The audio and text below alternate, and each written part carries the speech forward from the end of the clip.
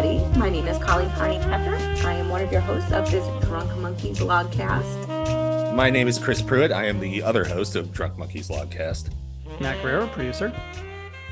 We are here to discuss.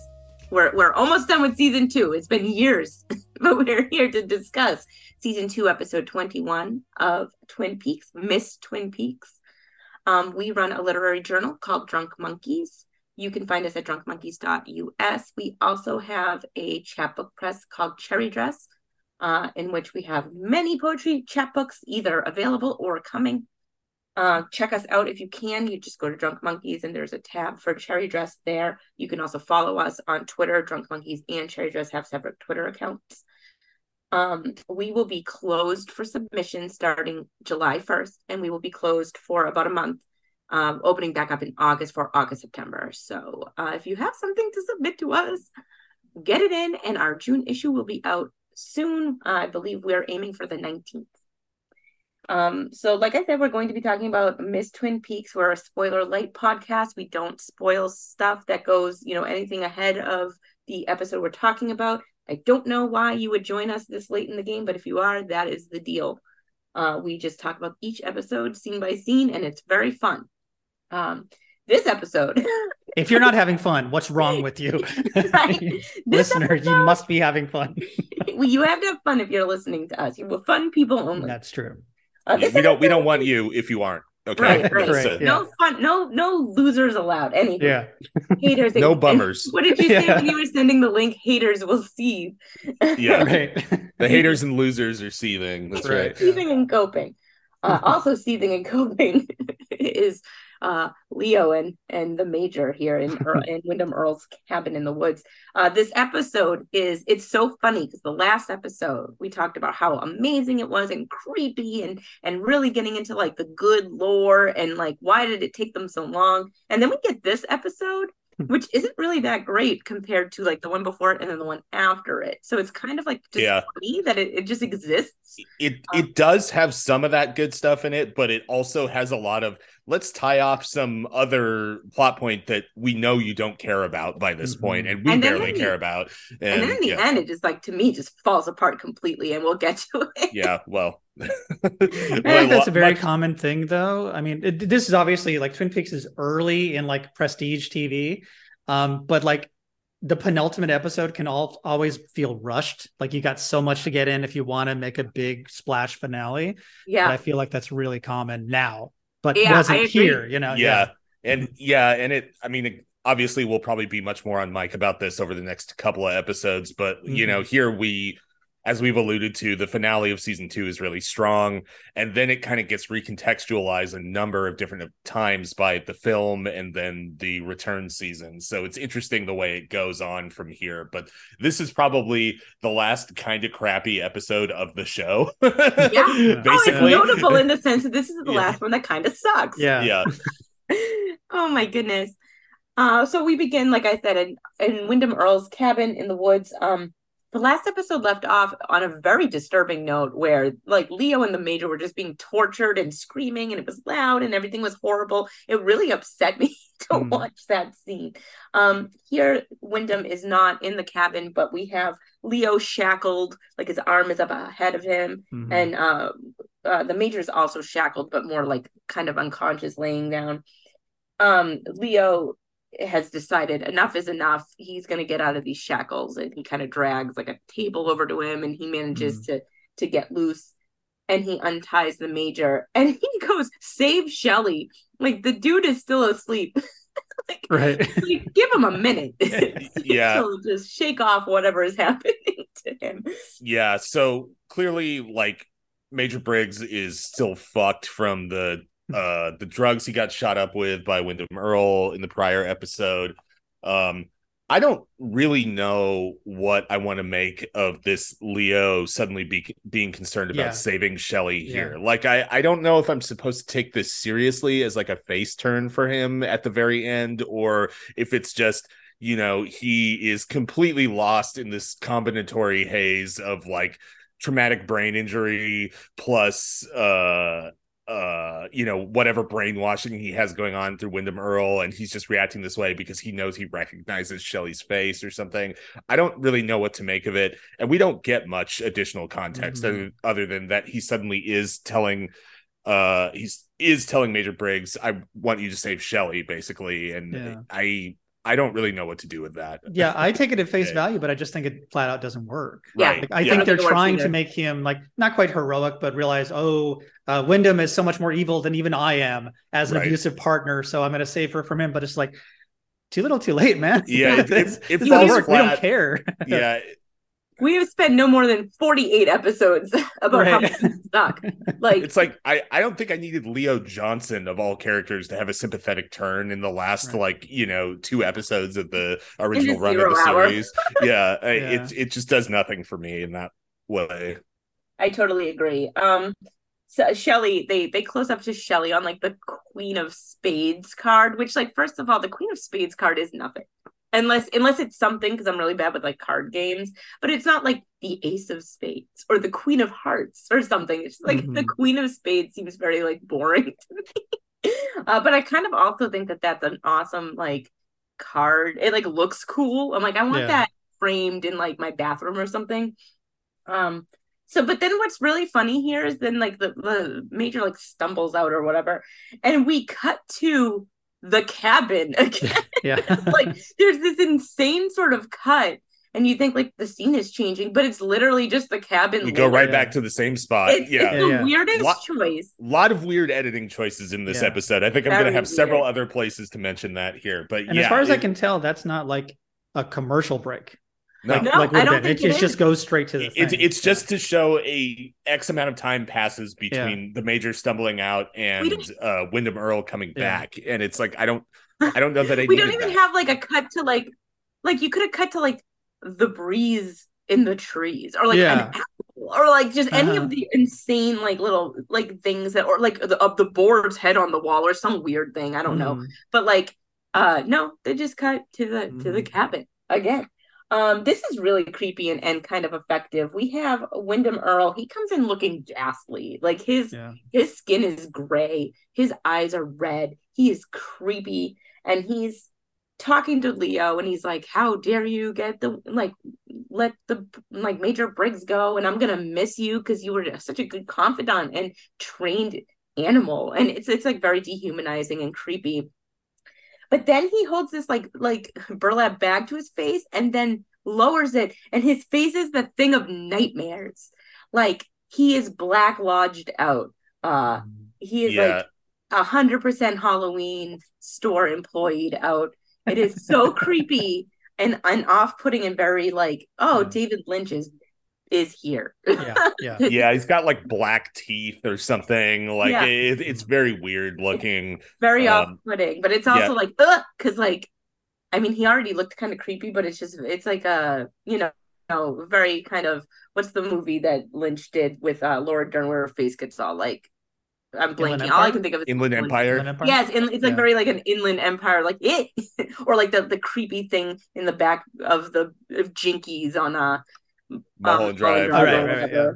Just very off-putting. I wrote, he has an evil face. He does. One thing I don't want to miss about his dialogue here is he says something along the lines of like, I'm mad at you for letting the Major go, but also it's too late for him to fuck this up at this point. So clearly Earl thinks he's like so dialed in on whatever exactly his plan is here that it cannot even be sabotaged by somebody who has the sort of beyond knowledge that we know the Major kind of has to really do anything to stop him at this point. Yeah, he is trying to gain access to the Black Lodge, and as we're going to get into in a few scenes, there's like specific parameters for that, and he seems to be locked into it. So he's very confident about his infiltration.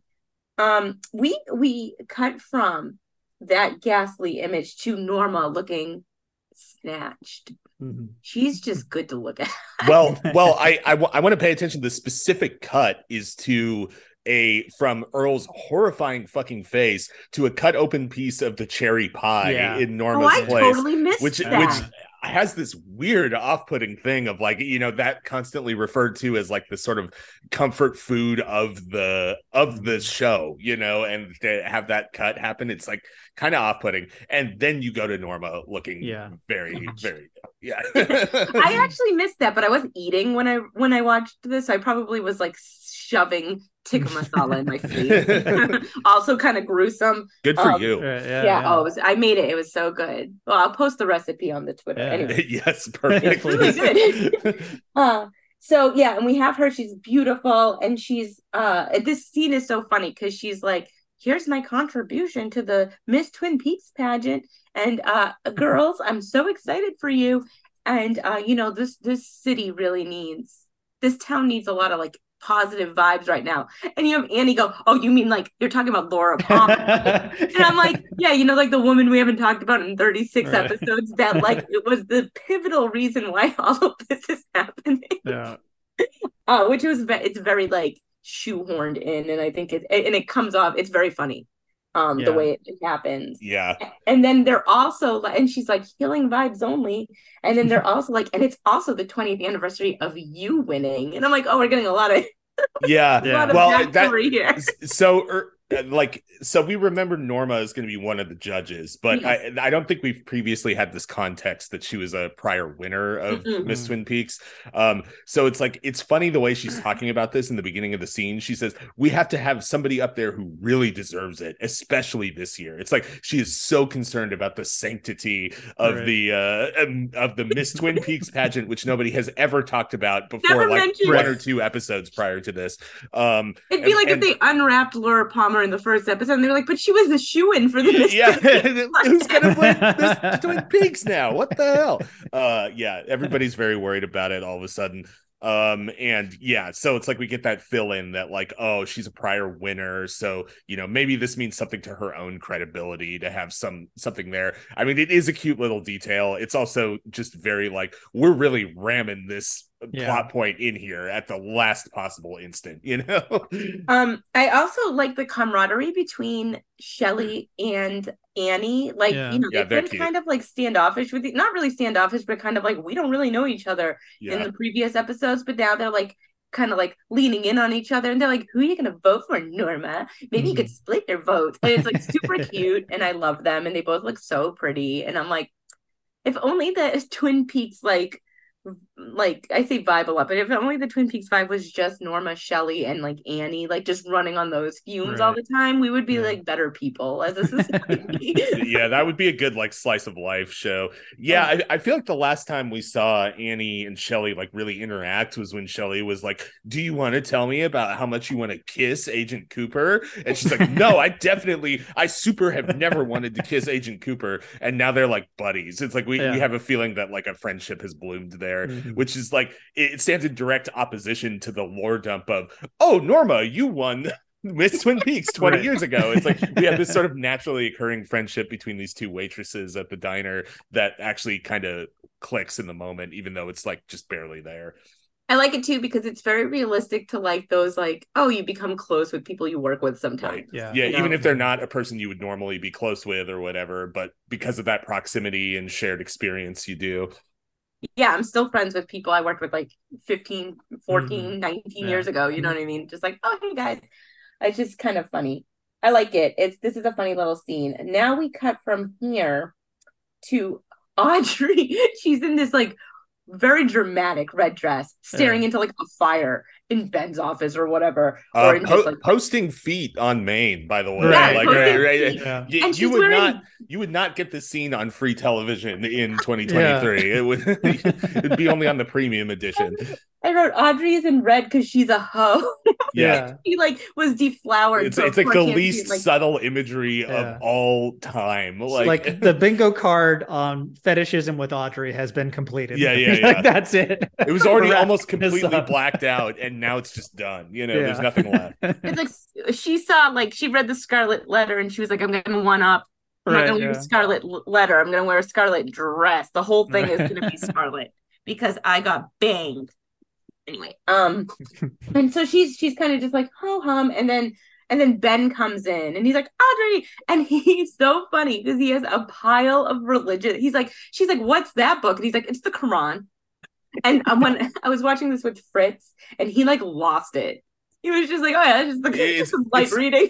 It's every like vaguely religious or philosophical text he could think to grab. Right. He's like, it's the Quran and the Talmud and the Bhagavad Gita and the fucking like Tao Te Ching and like he's like, there's even a chicken soup for the teenage soul. Yeah, that's in there. He's got like he says that it's like every book about humanity's philosophy of good. He's doing some soul searching. He's got some good lines here. I genuinely like Ben. Ben is a terrible person, but I like his character, and I especially have like a fondness for this post Civil War breakdown Ben, where he's just like eating pocket celery and reading the like the Talmud all the time. Right. Yeah. This kind of like extremely performative, I'm gonna try to be a good guy now thing. It's like it's pretty funny, and it's I think it benefits from the comparison to the whole Civil War arc, because he's like prior to that, he's such an interesting character, and then that whole section is so painful to watch that just seeing him do anything funny again is like, okay, cool. I'm good with this. Right, exactly. He and Audrey have this like moment of chatting about Jack, which is kind of weird because she's just like basically like, oh man, I totally had sex with him without saying it. And he's like, that's cool. And I'm like, this is just a weird conversation for like a daughter and a dad. But then also like their boundaries have always been very bonkers. Very weird. Yeah. And you know, there's like a bunch of gross stuff between them in the first season that's like very like dodged bullets. So they're, you know, they talk and he says time heals all wounds, which I thought was really funny because I actually have a tattoo on my leg that says time heals nothing, which is a crowbar quote. Right. You know, the band. So it was funny because when he said that, Fritz was like, not according to your leg. And I was like, which I've kind of walked Fritz has been doing some light reading recently, is what it sounds like to me. Well, to be fair, usually I watch these episodes with Aiden, but Aiden was out for the night. So Fritz was like, I'll watch it with you. Why not? High school graduate, Aiden. My son graduated high school last month and very proud of him. So he's got a lot of free time to watch a lot of Twin Peaks with me now. So yeah, I love the color commentary that the men I live with often give to this show. But okay, so Ben has an amazing line here where he says that the time Audrey and Jack had together was highly concentrated. And it's such a good, amazing line. And then she fucking loves it. You take this, Chris, because I wrote this down because she immediately follows it up with, it's the concentrate they make concentrate from. Yeah. Which is, I mean, I know it's like it's supposed to be she's a teen and having corny feelings about this. I mean, obviously it's supposed to be, but it's woof. Like it just feels like I need to like pause this and stand up and walk around. Yeah, that's some George Lucas dialogue right there. Yeah, that was really tough. I was like, oh, what a cool immediately pops the balloon right there. Community vibes. But yeah, so she, you know, and then she's like, do you think he'll be back? And he's like, he made a promise to you that he'll be back, so he will be. Readers, he will not. Yeah. Ron Howard voice, he won't be. We will never ever think about this man again. I know we've been saying that, but once this season is over, that's it. And I don't even think he comes up next episode. So I don't think his name is ever mentioned again anywhere. I don't even think in the books it's ever mentioned again off the top of my head. He's just fully gone. In retrospect, it's really funny how much time they spend on like the last episode where she's like watching the plane fly away, and then like this episode where she's having this lengthy conversation with her dad about it, and it's nothing. It's just gone now. Even his time on the show was nothing. His time was just like, I mean, it was very funny though. Here's my amazing sweater. Okay. Lots of good sweaters, bad hair pieces, extremely stupid lines of dialogue. I mean, really an MVP 3-episode run for Billy Zane here. You got to give it up. But what does it mean in the context of the show? Nothing. It means nothing. There's no lore. There's nothing happening here. It's like basically the only thing in Twin Peaks where it's like there's no lore. There's literally no lore. This is just a guy. He could have been erased from the show and no one would have noticed. Yeah. Okay, so so then Audrey mentioned she had gone up to Seattle and she like got all this like bank information about what's happening with the Ghostwood stuff. And if you know me, you know, like I literally wrote boring. This nothing takes me out of something more, which is funny because I love Succession. And I'm like, I have no idea what, like, I literally have the Homer, like, brilliant. I have no idea what's going on thing when I watch it. Yeah. There was like a tweet that was like, guys on Succession, well, we could like sell for one, but maybe two. And it's like me not knowing what the fuck is happening. Right. Brilliant. Yeah. Well, I mean, the thing, not to go too far down this rabbit hole, the thing that Succession does very, very well is writing individual character reactions to things so that if you don't understand the mechanics of what they're talking about, you can instantly tell what it means by the tone with which the characters are engaging it. And in Twin Peaks, when they occasionally go off into this like financial drama, it's just like robot faced dumping information, and it's like I don't care, and you're not trying to make me care. So also you can tell on Succession by who is saying it whether it's a good idea or not. Right. If the kids are saying it, no. It's the wrong move. But here it's like, Audrey, I mean, is she right about this? Is she wrong? I don't know. And it like doesn't really make that much sense in retrospect that like Ben even sends Audrey to do this. She's doing like financial institution espionage or something. Right. And it's like, why would she be the most likely candidate for that? It doesn't make any sense. And also, why would they tell her any of that? Yeah. I thought that was kind of weird. I'm like, I feel like that would be like private info. I'm not really 100% on like the legalities there, but I'm like, so he's like, okay, cool, great. And then I think they talk about the Miss Twin Peaks thing a little. I didn't write any of that down. Yeah, well, he's trying to get her to compete, right? Right. Yes, he wants her to compete. He wants her to deliver his political speech for him, essentially, and he thinks it's a good platform for it. Yeah. We're gonna see that she ends up doing it. I'm just gonna spoil that right away. I don't even know why. There's like she do like when they show her later in the episode, it's like she always was gonna do it. So anywho, I wrote boring. Okay, so now we go to the sheriff's department. We have Andy looking very closely at this map. This is like the petroglyph or whatever it's called. Of like that they got in the cave that like everyone's like, oh yeah, the cave that everyone like fucks in or whatever. They acted like it was like, ooh, it's secret, but everyone knew where it was, even Annie for some reason. Briggs is still missing. They're like, oh, we've got everybody looking for Briggs except for like all of the cops that are in this room right now. Like it turns out everybody is just Hawk, as we'll find out later. And to be fair, Hawk is their best guy at finding a dude. Right. So I mean, maybe there's that guy from the last episode. Remember, they were just like, Terry here or whatever his name is. Donkey or something like extremely stupid sounding. So of course, Wyndham Earl has been listening in via this like bugged bonsai tree for like ever at this point, and they're talking about it's so funny. Coop is like, Harry, I gotta tell you some intimate details about Josie's death now that you're not completely insane from it. But I think she like died of fright because she was literally quaking. And I saw Bob. It's like, why would it's been like 3 weeks. Like, he's been fine for like 2.5 of those weeks. Why is this just now coming up? And he's like, go ahead.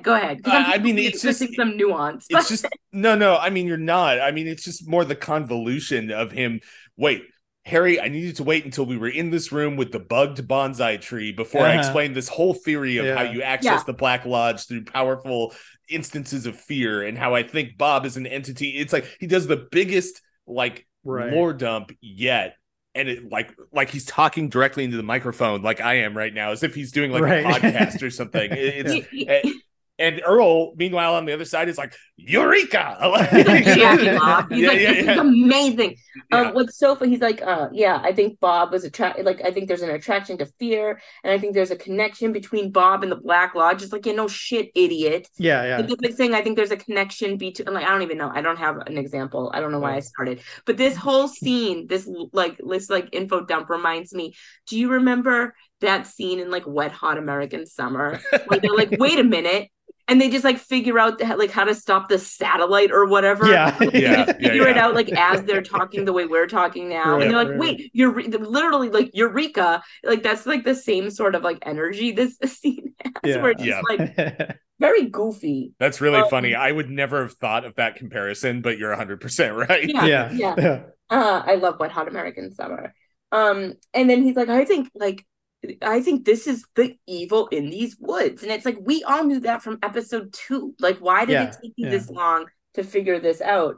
And it feels like Cooper should have had a real deep understanding of that. That's like, I thought he already did. Talked about this. Yeah.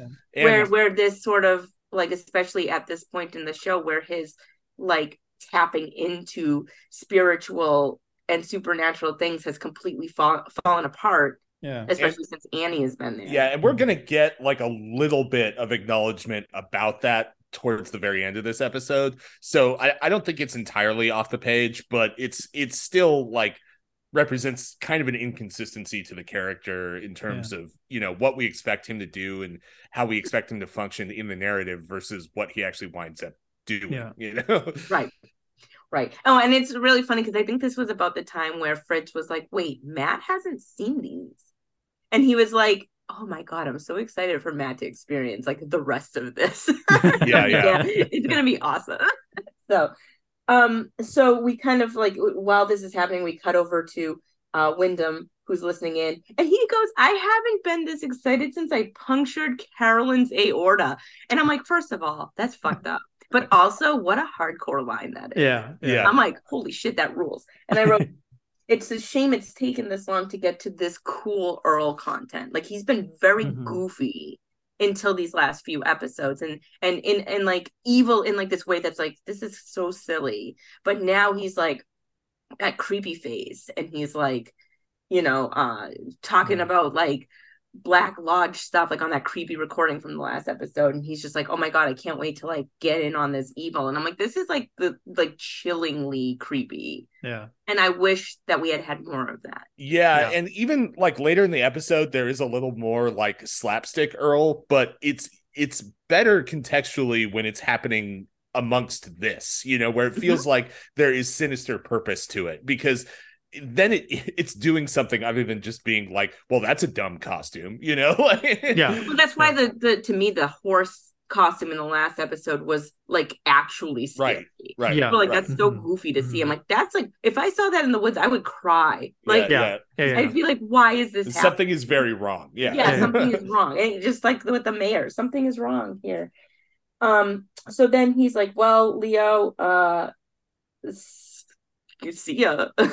And he's got Leo hooked up to this like Rube Goldberg thing. I read the exact same thing. Of spiders. It's like a box of spiders that's suspended above his head via a string that's run through a couple of like pulleys that's tied to one of his teeth or something. And this is the first thing in this episode that is really truly unsettling, actually. Look on Leo's face, the kind of like the way that the string is like extending his mouth. It's very creepy. And it like pans slowly from his face up the string, so it's like you can't tell what the contraption even is until the very end of the spiders scene. And I'm like, that's it. I mean, like, I know there's supposed to be like tarantulas and they're poisonous and there's like a bunch of them or whatever, but I'm like this is so creepy. And then you just have spiders. Come on, you could have anything. I mean, speaking for purely myself, I do not want the spiders. So, no. Like, I wouldn't either. Trust me. Like, I hate spiders, but I tried to. There was one on the couch, like the back of the couch, the other day, and I tried to get it, and it like jumped away, and I never found it again, and I was like so unnerved for 3 days. So it got to burn down the whole house now. It's done. Like, I'm just hoping wherever he is, he's okay. I don't know. Anyway, I wrote ooh spooky.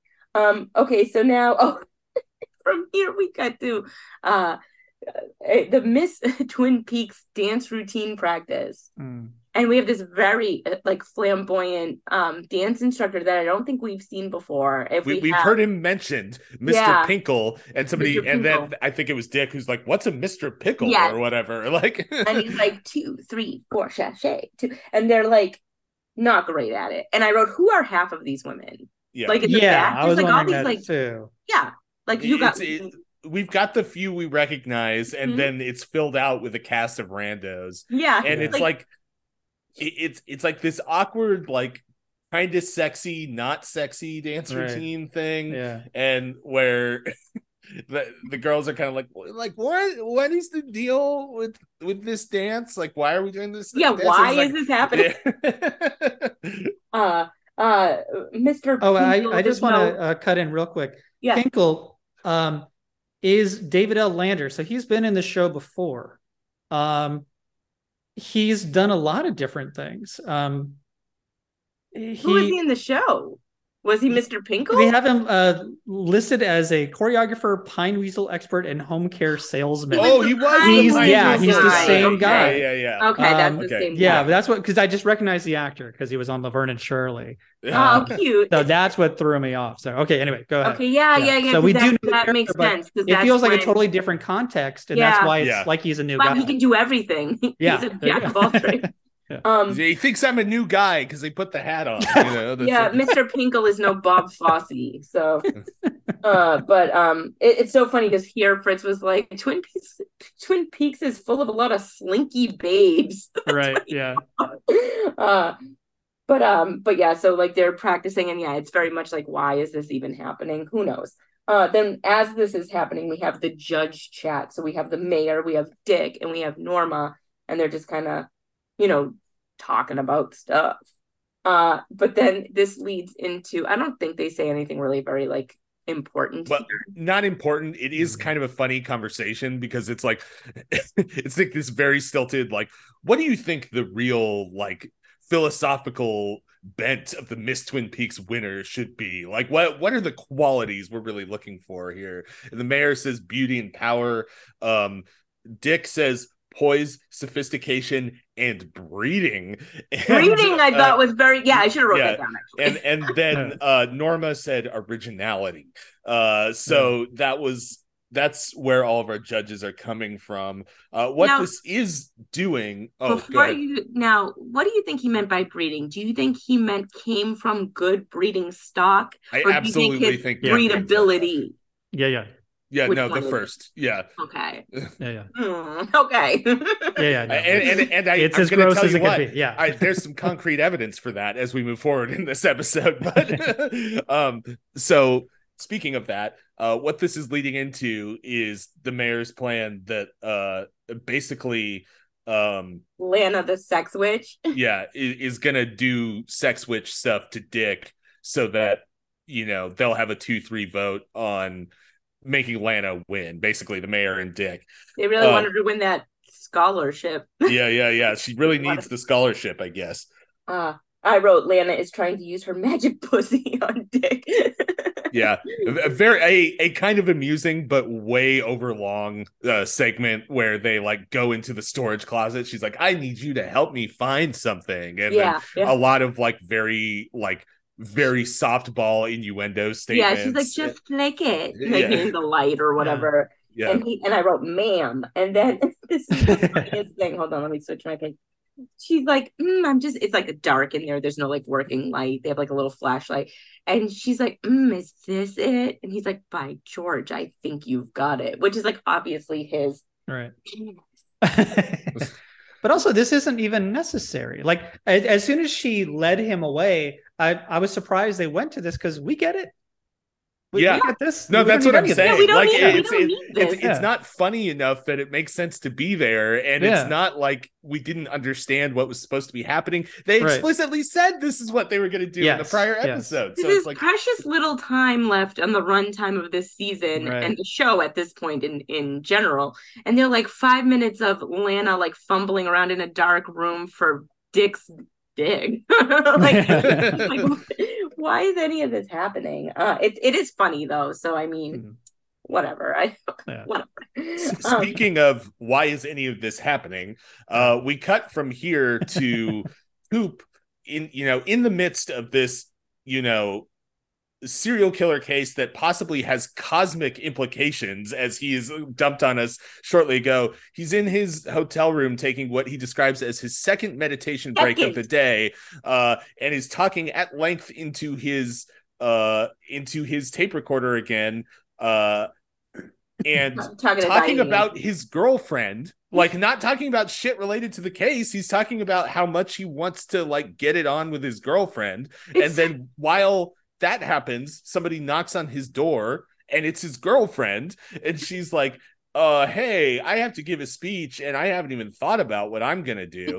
And the thing is in 3 hours. Yeah. And then he's like, real Colleen energy. Wait, and he's like, very last minute. Okay, we could work on this speech, but what I'd really like to do is get it on. And she's like, yeah, okay, that sounds good. And so that's what happens. So Coop is taking a long lunch break for this. What's so funny too is like we said, like if this were a previous Coop who was like very in tune with what was happening, right, and like the cosmic vibes and what and like, you know, picking up on clues. Like a second meditation break would make sense because it'd be like, I'm tapping into it. I'm trying to like, you know, use my weird powers for this. But instead, like, he's just a fucking mess and he's just being lazy. Like, he's just like, I'm going to go back to the room. He's distracted. He's not on the ball. So, I think to some degree, right, he's balling something. You know what I'm saying? But like, he's, you know, so that's what I mean by, I think it is on the page to some degree that we're supposed to be seeing he's fucking up here. But it's also very like, you know, the one thing that we knew this character's strength was leading into this is like, he seems to have lost that. So, but so funny. But that's a really common Lynch theme, right? I mean, that being overwhelmed by sexual desire specifically taking you off of your course and to your detriment. Yeah, exactly. That's ain't that true. The way? Yeah. What's so funny too is I wrote, "Don't answer the door." Like historically, into the room and just flinging the door open has always led to a bad thing. And I'm like, you would think that he would at least implement the idea of saying, "Who is it?" Which is like something I do in this house, and I only live with 3 other people. Yeah. So, but I did like, though, like she was talking and he was like, I don't want to talk about trees anymore. I thought that was very smooth and it would definitely work on me. So, and there's a very funny moment here where they're like making out and his tag is up on his, like, for his, like, I didn't notice that. And it annoyed the shit out of me. And I was like, his tag is up. And I even rewound it. But then in the next scene, it's not. And I like to, but her hand is kind of near his neck. So I kind of like to think that she was just like, I'm going to fix that for you. Tuck that in. Very much annoyed me. Yeah. Okay. So obviously they do it. Good for them. Probably not a great time. Not great timing for either of them. They both have very important things going on within the next couple of hours. Right. But, you know, whatever. Whatever. Sometimes you get, you know, that post-nut clarity. There's a lot. Yeah, that's true. That's really what they're going for here. Okay, so from here, this is such a funny scene. We go from here to, it's a pointless scene we don't need, but it is so funny. It is funny. We go to we're at Nadine and Ned's house. And Ed's house, sorry. Too many ends. Nadine, Norma. So we go to Nadine and Ed's house, and they are there for like a divorce mediation. And Norma's there, and Mike is there, and Dr. Jacoby is the one like facilitating this mediation. But Dr. Jacoby stays being the worst therapist of all time here. Really, really just could not fumble this harder than he does in this scenario. You're right. He's so bad at it. But what is so funny is it starts with her showing wrestling slides. And she's like, I seen this dude in like a minute. Yeah, it's just a painfully long slideshow of her wrestling accomplishments. And that killed me. That was like legitimately funny. Like, and also like she's like cradling the projection over this guy's ass. Like yeah. Oh my God. It's so funny because it's like, you think, you don't even know what's happening in the scene. And then as they are like, okay, so the divorce. And I'm like, why was that part of the divorce mediation? So, you know, they're talking about it and Dr. Jacoby's like, well, you know, like, do you want to like kind of state why you want this divorce? And Ed is like, Nadine, Norma and I would like to get married. And she's like, isn't that nice for you? And she's like, oh, how very lovely. I'm not going to swear. And she like breaks Mike's hand because she's like clenching it in anger so hard that he like destroys his arm. Yeah, you did skip over a wonderful bit of Nadine dialogue because the way that they kind of set up this conversation is like Jacoby's he says something to the effect of like, okay, so why did we start to separate here, whatever? And then Nadine says, I guess it all started when I noticed Mike's buns in the hall at school. Just the phrasing is just incredible there. It's so funny too, because we actually witnessed that happening. Yeah. Way back when she was talking to Donna at the lockers, and she was like, "Did you see Mike's buns?" And she said buns too. And Donna was like, "Cool, good for you, honey. I'm happy for you, man." Yeah, just like trying to be supportive and nice. She's like, "Cool," but it is very funny, and she's just like, "Me and Mike have been inseparable since." So it's very funny too, because it's very teenage girlish, where it's like, "Well, I can do this." But then when it's like, well, I'm in love with Norma, she's like, what the actual fuck? Yeah. You have put a dagger in my heart, sir. I have been this person without the super strength, but as a teenage girl and in my early 20s, no. You don't get to be, which isn't very fair of me, but, I was young, whatever. So she breaks Mike's wrist, and that's the end of the scene. Okay.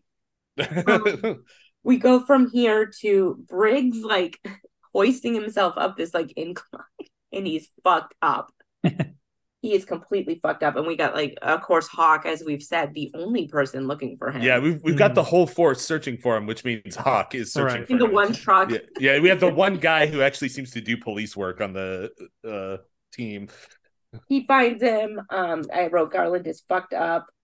And from here we kind of go right back to the sheriff's department, and more of Coop kind of Andy's still looking at this petroglyph, and Coop is like, I want to draw attention to how the scene kind of opens here, because like we have Briggs is wrapped up in a blanket and still muttering gibberish. He's still fucked, basically. As you say, Andy's still staring at the mural, and Coop comes in like, oh, we don't have any time. And it's like, you just took like a fucking 3-hour lunch to like just had sex. Yeah. Like, he's basically like, we don't have enough time for the major to sober up. We can't figure out anything. We're fucked.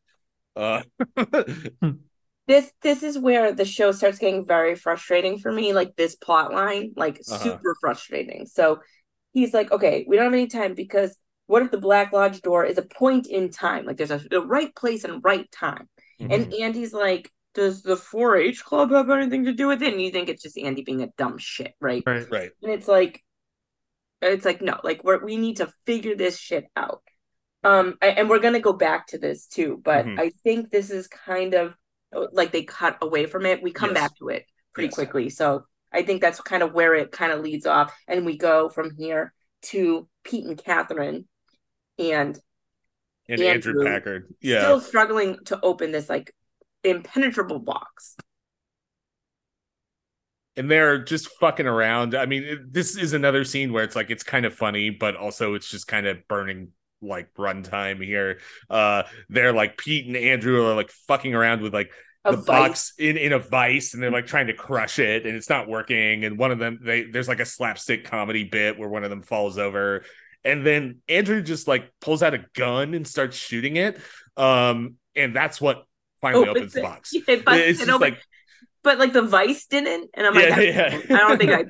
Yeah, and like it's made out of a special material that only bullets can destroy, nothing else. And it cuts to like Catherine's just very like, I'm fucking over this. This is insane. And Pete's like blinking dramatically, like, whoa, like he should have little like birds over his head or whatever.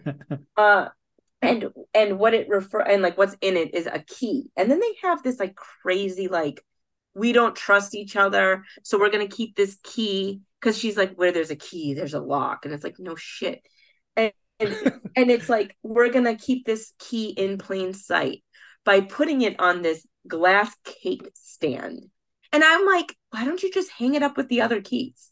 Like, to me, that's what I would do. And it's very annoying to me. They're doing like a weird, like fucking Agatha Christie setup thing here. It's like, and Pete's like, you don't trust each other, and they're like, no. It's just like, okay, so they put it in this elaborate like cake stand, and this is like the end of that scene. But it's again like, why are we here? Like, what purpose is this going to serve? I don't even know how this plays out in the end. Like, I do not remember at all.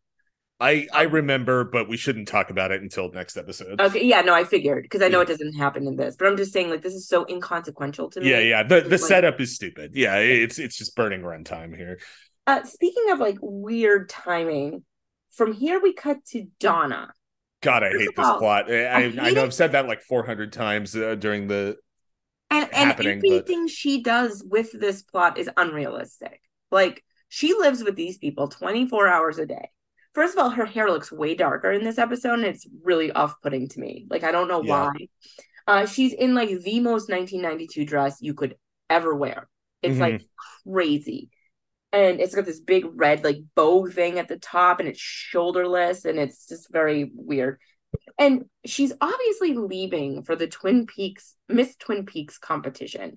Her dad is hosting the Miss Twin Peaks. So he's like in his like all nice, and her mom's all dressed up. And she's like, I think right now is when we should talk about what is happening with Ben Horn. Like, what is the secret here? Why are you doing this as you're walking out the door? Like, I don't understand any of her timing or why it was written this way. Yeah, and even the scene blocking is weird because, the mom and dad are just kind of like standing. Like, I mean, obviously mom is sitting in her wheelchair and dad is standing behind her, just like stock still in the living room. They're going to the same place Donna is like going. 100 feet away from her. And it's like she walks way over to where they are, like confronts them, and then they have this very predictable, like, oh, Donna, like you don't know. Wait, we don't. And she's like, okay, fine, I'm gonna talk to Ben. And then she storms off, and then they're just still standing there, stock you still. have to go too. Yeah, you're going as well. Like, what is this? It's really 100% would have made more sense if they were all in the car together. Yeah. And it's like, okay, now we're all in the car. We can't escape it. Let's have this talk. Yeah, it legitimately almost feels like it was a shot afterwards thing. Like, oh, we forgot to do an insert shot to set this plot point up or something. Like, or like they did it way beforehand, and they were like, it's so weird. Somewhere. Yeah, it's a very weird scene. One thing I will say is Donna's mom very much looking like Zooey Deschanel's mom in this scene. She looks and sounds exactly like her in this scene. Yeah. I actually paused it and said to Fritz, do you know whose mom that is? Or like really look at her. And he couldn't guess, but when I told him, he was like, oh yeah, definitely. Yes, you're right. Yeah. I thought she looked a lot like her too there. And I haven't really thought that before. Exactly. Yeah. For whatever reason, it really comes out in this scene. Mm-hmm. So here is where we go back to the sheriff's. Like we could have just had this as one long scene and it would have made way more sense. So as Coop is like mentally figuring this stuff out, and he's looking through like getting to know the Black Lodge for Idiots like book or whatever.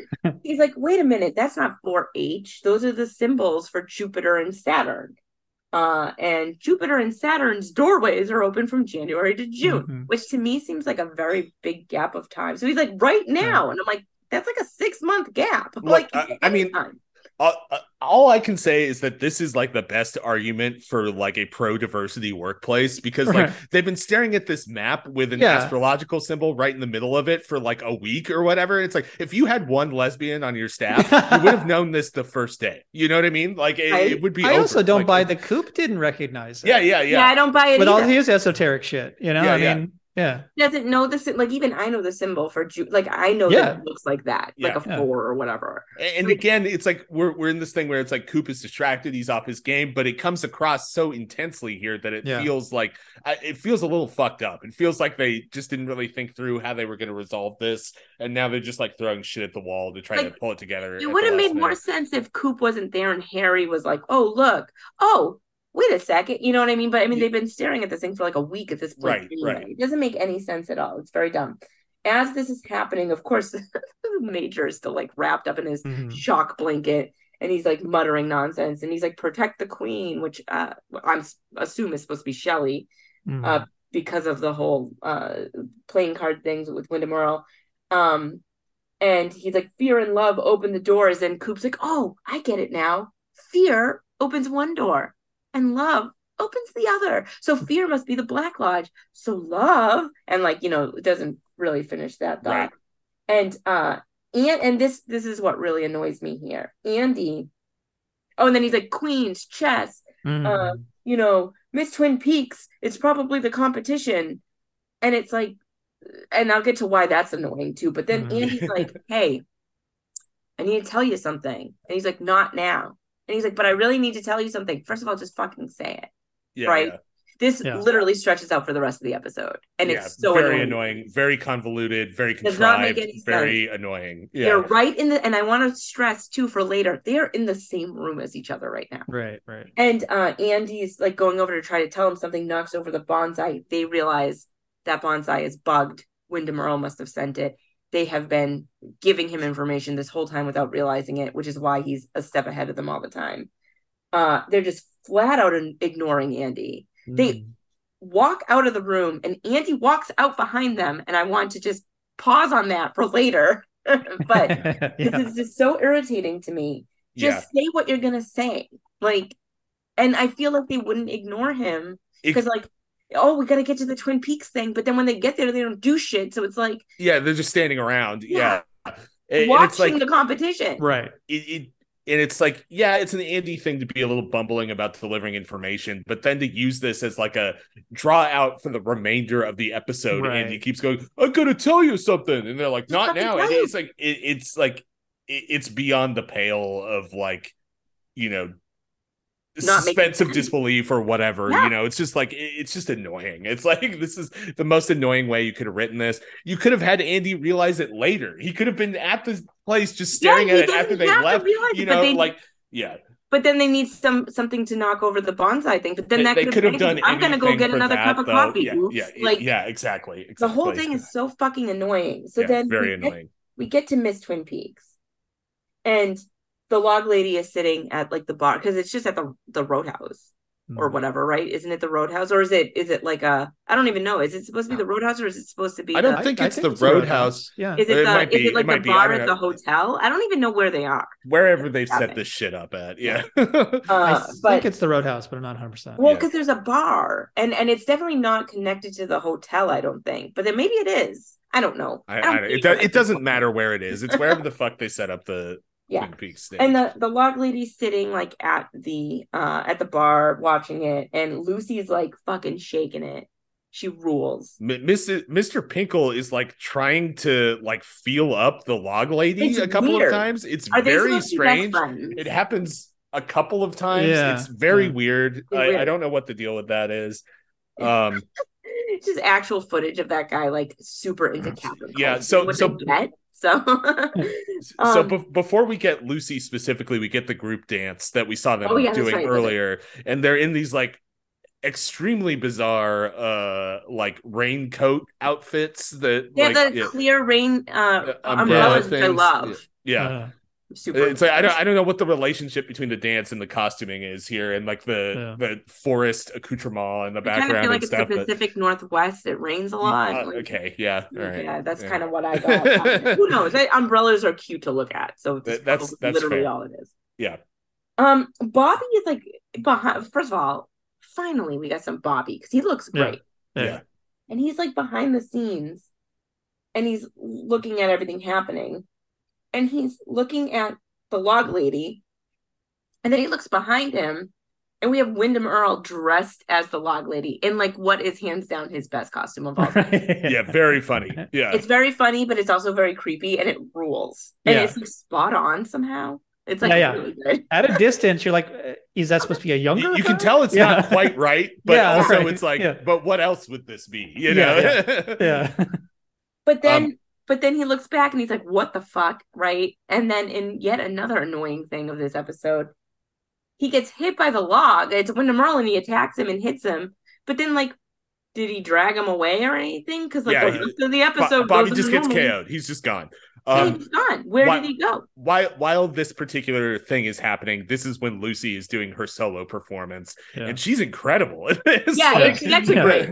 Yeah, she's fantastic. I'm explicitly impressed with Lucy's dance here. She clearly has some dance training or something. Like I wrote "Shake It, Lucy." Yeah. And then from there, how many months pregnant is she supposed to be here? I don't. She's like not pregnant at all. Yeah. Well, I mean, like, real life, obviously, but I mean, from within the story, like no, but that's what I mean. Like they didn't even attempt to make her look pregnant, and I'm like, isn't she like, hey, any day now, I'm gonna have babies? I don't know. Whatever. It's sadly that's not like the biggest issue with this. No, not in the slightest.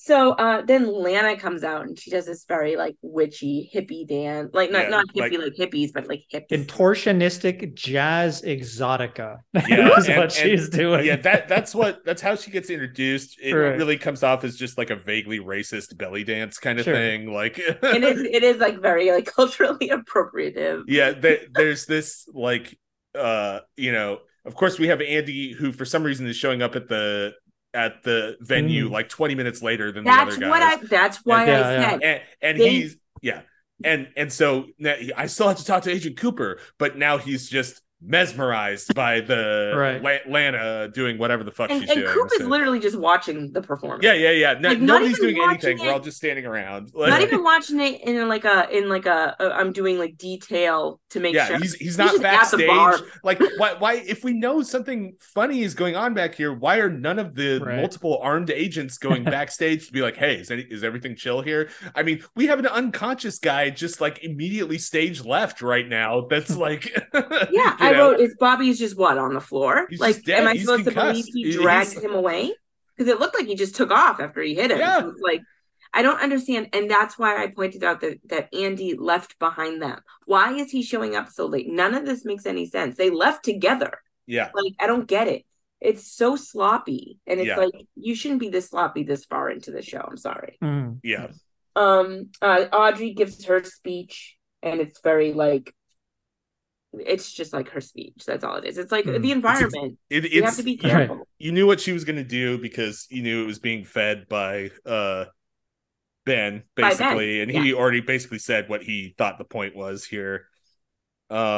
We have Donna confronting Ben in like the worst fucking time again. Why would this? But then I love Ben's like, we should have a meeting about this. You most certainly should. That's how this should have gone. Right. This but also that gives confirmation without giving it gives confirmation, right? But I mean, this scene really speaks to the kind of redundancy of it, where Donna comes up and she just runs down the whole subplot. Like she just says, here's all the things that happened. I noticed some funny business between you and your mom.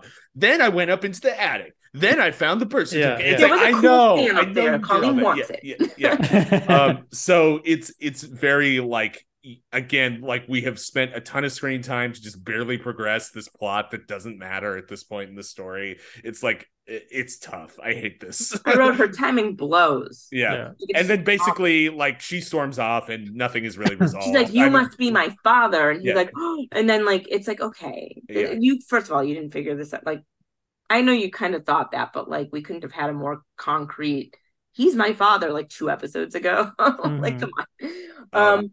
We have Annie's speech here too, which is very vaguely kind of like Audrey's in thematic sense, but it's also like kind of racist, but in a social justice way. Yeah, it's very much like your alma mater's embarrassing land acknowledgement, statement. It's very, and this wouldn't matter except that,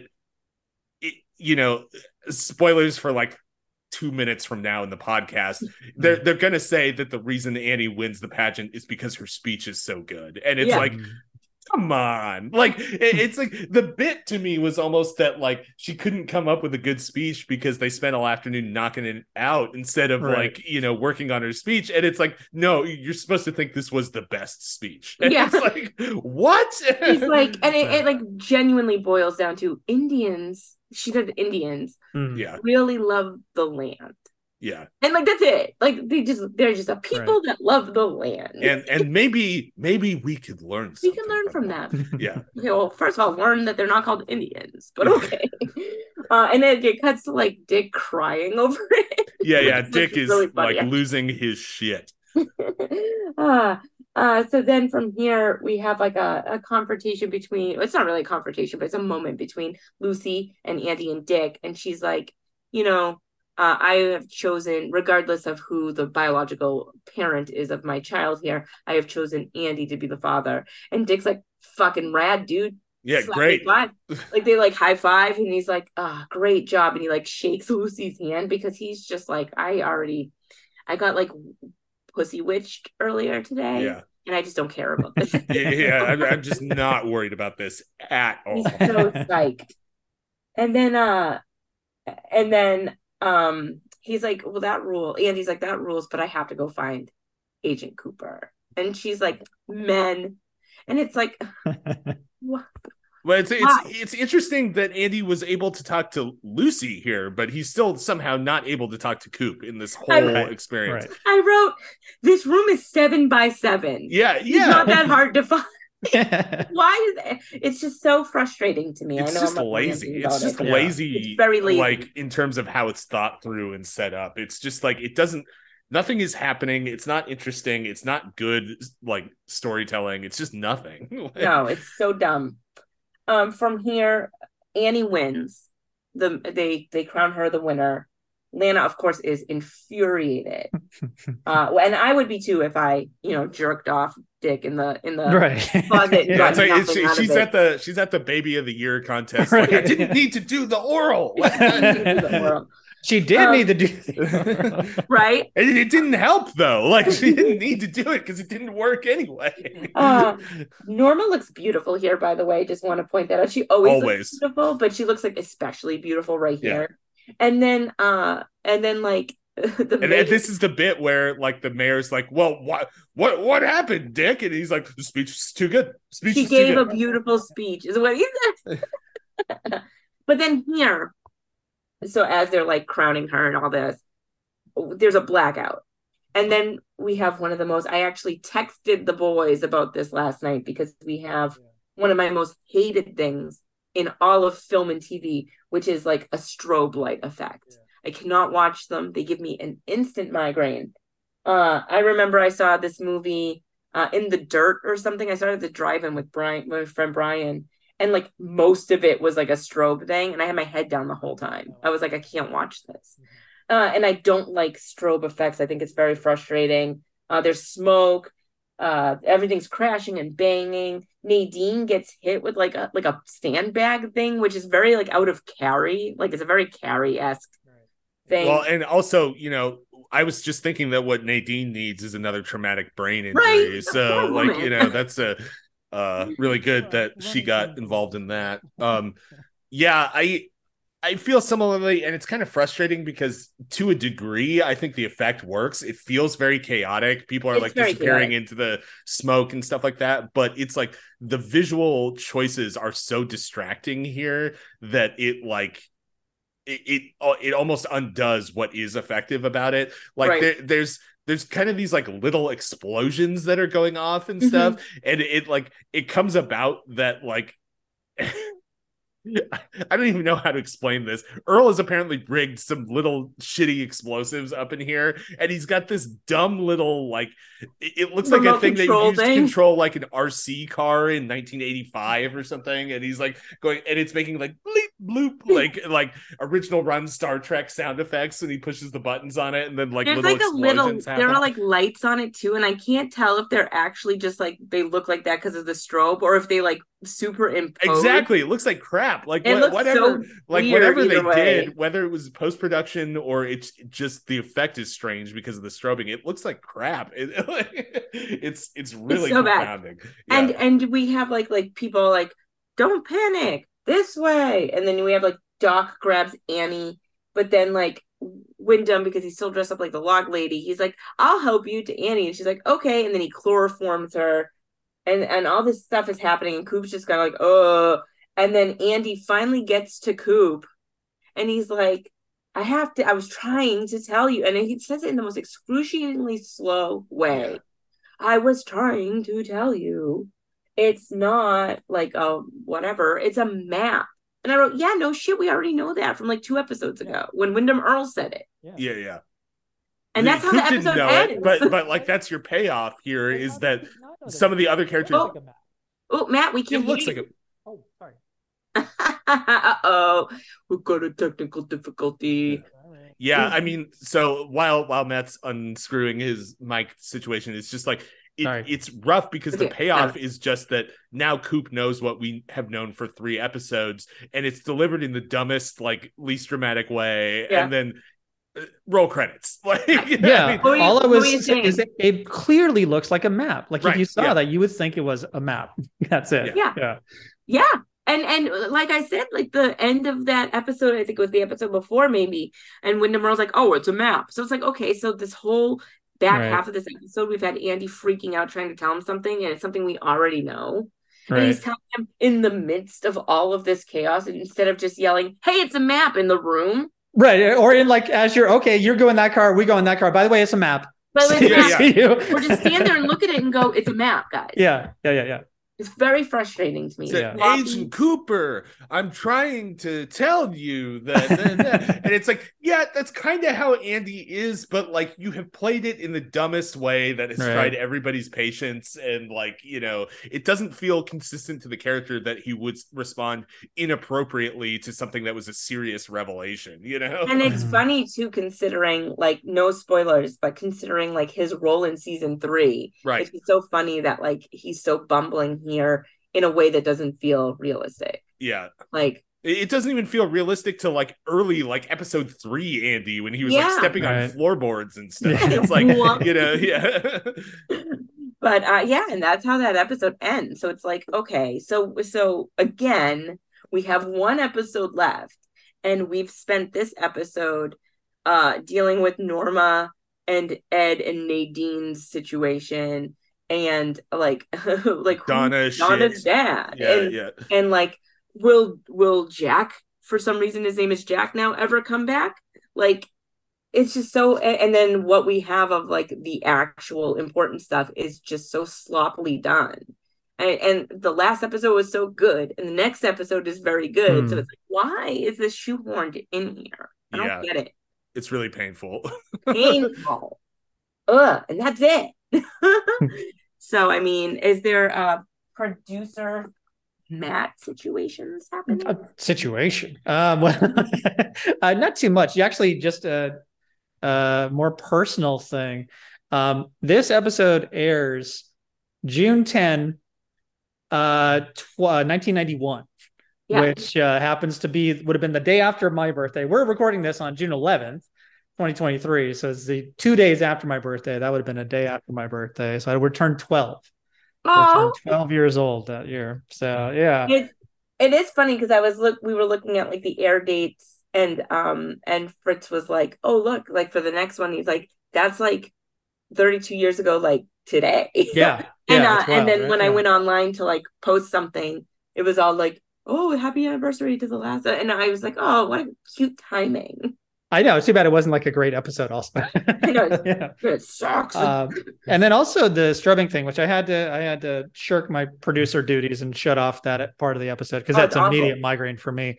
Yeah. But it also is kind of a bummer because it puts it squarely in that early 90s era where like Metallica, Pearl Jam, every music video was doing this kind of strobing thing, and it was just very popular and of the moment. And it's just sort of a lame way to do that, to make something so this is freaky all of a sudden. I can't stand it. I mean, I at least understand the thinking, because it's like, you know, Earl is apparently like trying to use the rigged lights for the show, like, you know, so it makes sense that would be a thing that he would use, you know, but it doesn't make it watchable for it to happen. Right.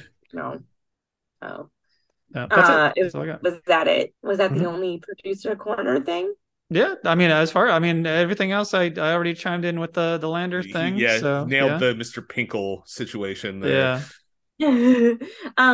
Another interesting timing tidbit is yesterday when I hopped on our Twitter account, I realized that it was our 4-year anniversary of making the account, which means it was our 4-year anniversary of deciding to do this podcast, which means it has taken us 4 years to get through 2 seasons. Well, but I mean, I know we are not as consistent as other podcasts, and we took a very big break at the beginning of the pandemic, so it makes sense. Right. But I was just like, oh, how cute that it's our like Twitter anniversary while we're getting ready to record.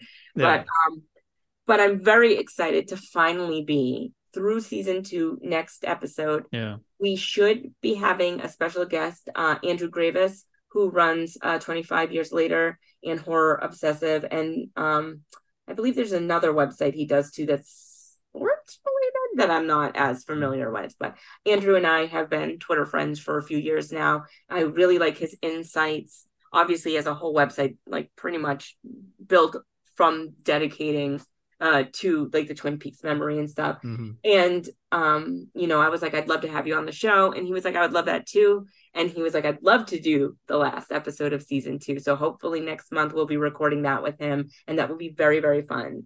I've also talked to somebody about the movie. We might have a special guest for at least part of the movie. We're gonna figure out how we're gonna tackle the movie and the missing pieces part off mic. Mm-hmm. But it's just let's do like 20 minutes of logistics conversation to wrap up the but I'm very excited, and I know I'm not speaking just for myself, to be moving into movie territory and season 3 territory, and then we're even going to talk about the books afterwards. So it's all pretty much bangers from here on out. So I'm very hyped for season 3. It's gonna be I think it's gonna be, and we're gonna have our best ability to talk about the whole, like the show as a whole, the universe as a whole. So I think that the best is yet to come here. Me too, and I'm very excited for it. So on that note, I will bid you adieu, and we will see you soon. Again, my name is Colleen Carney-Hefner. I'm Chris Pruitt. Producer Matt. Bye, everybody. Bye. Bye.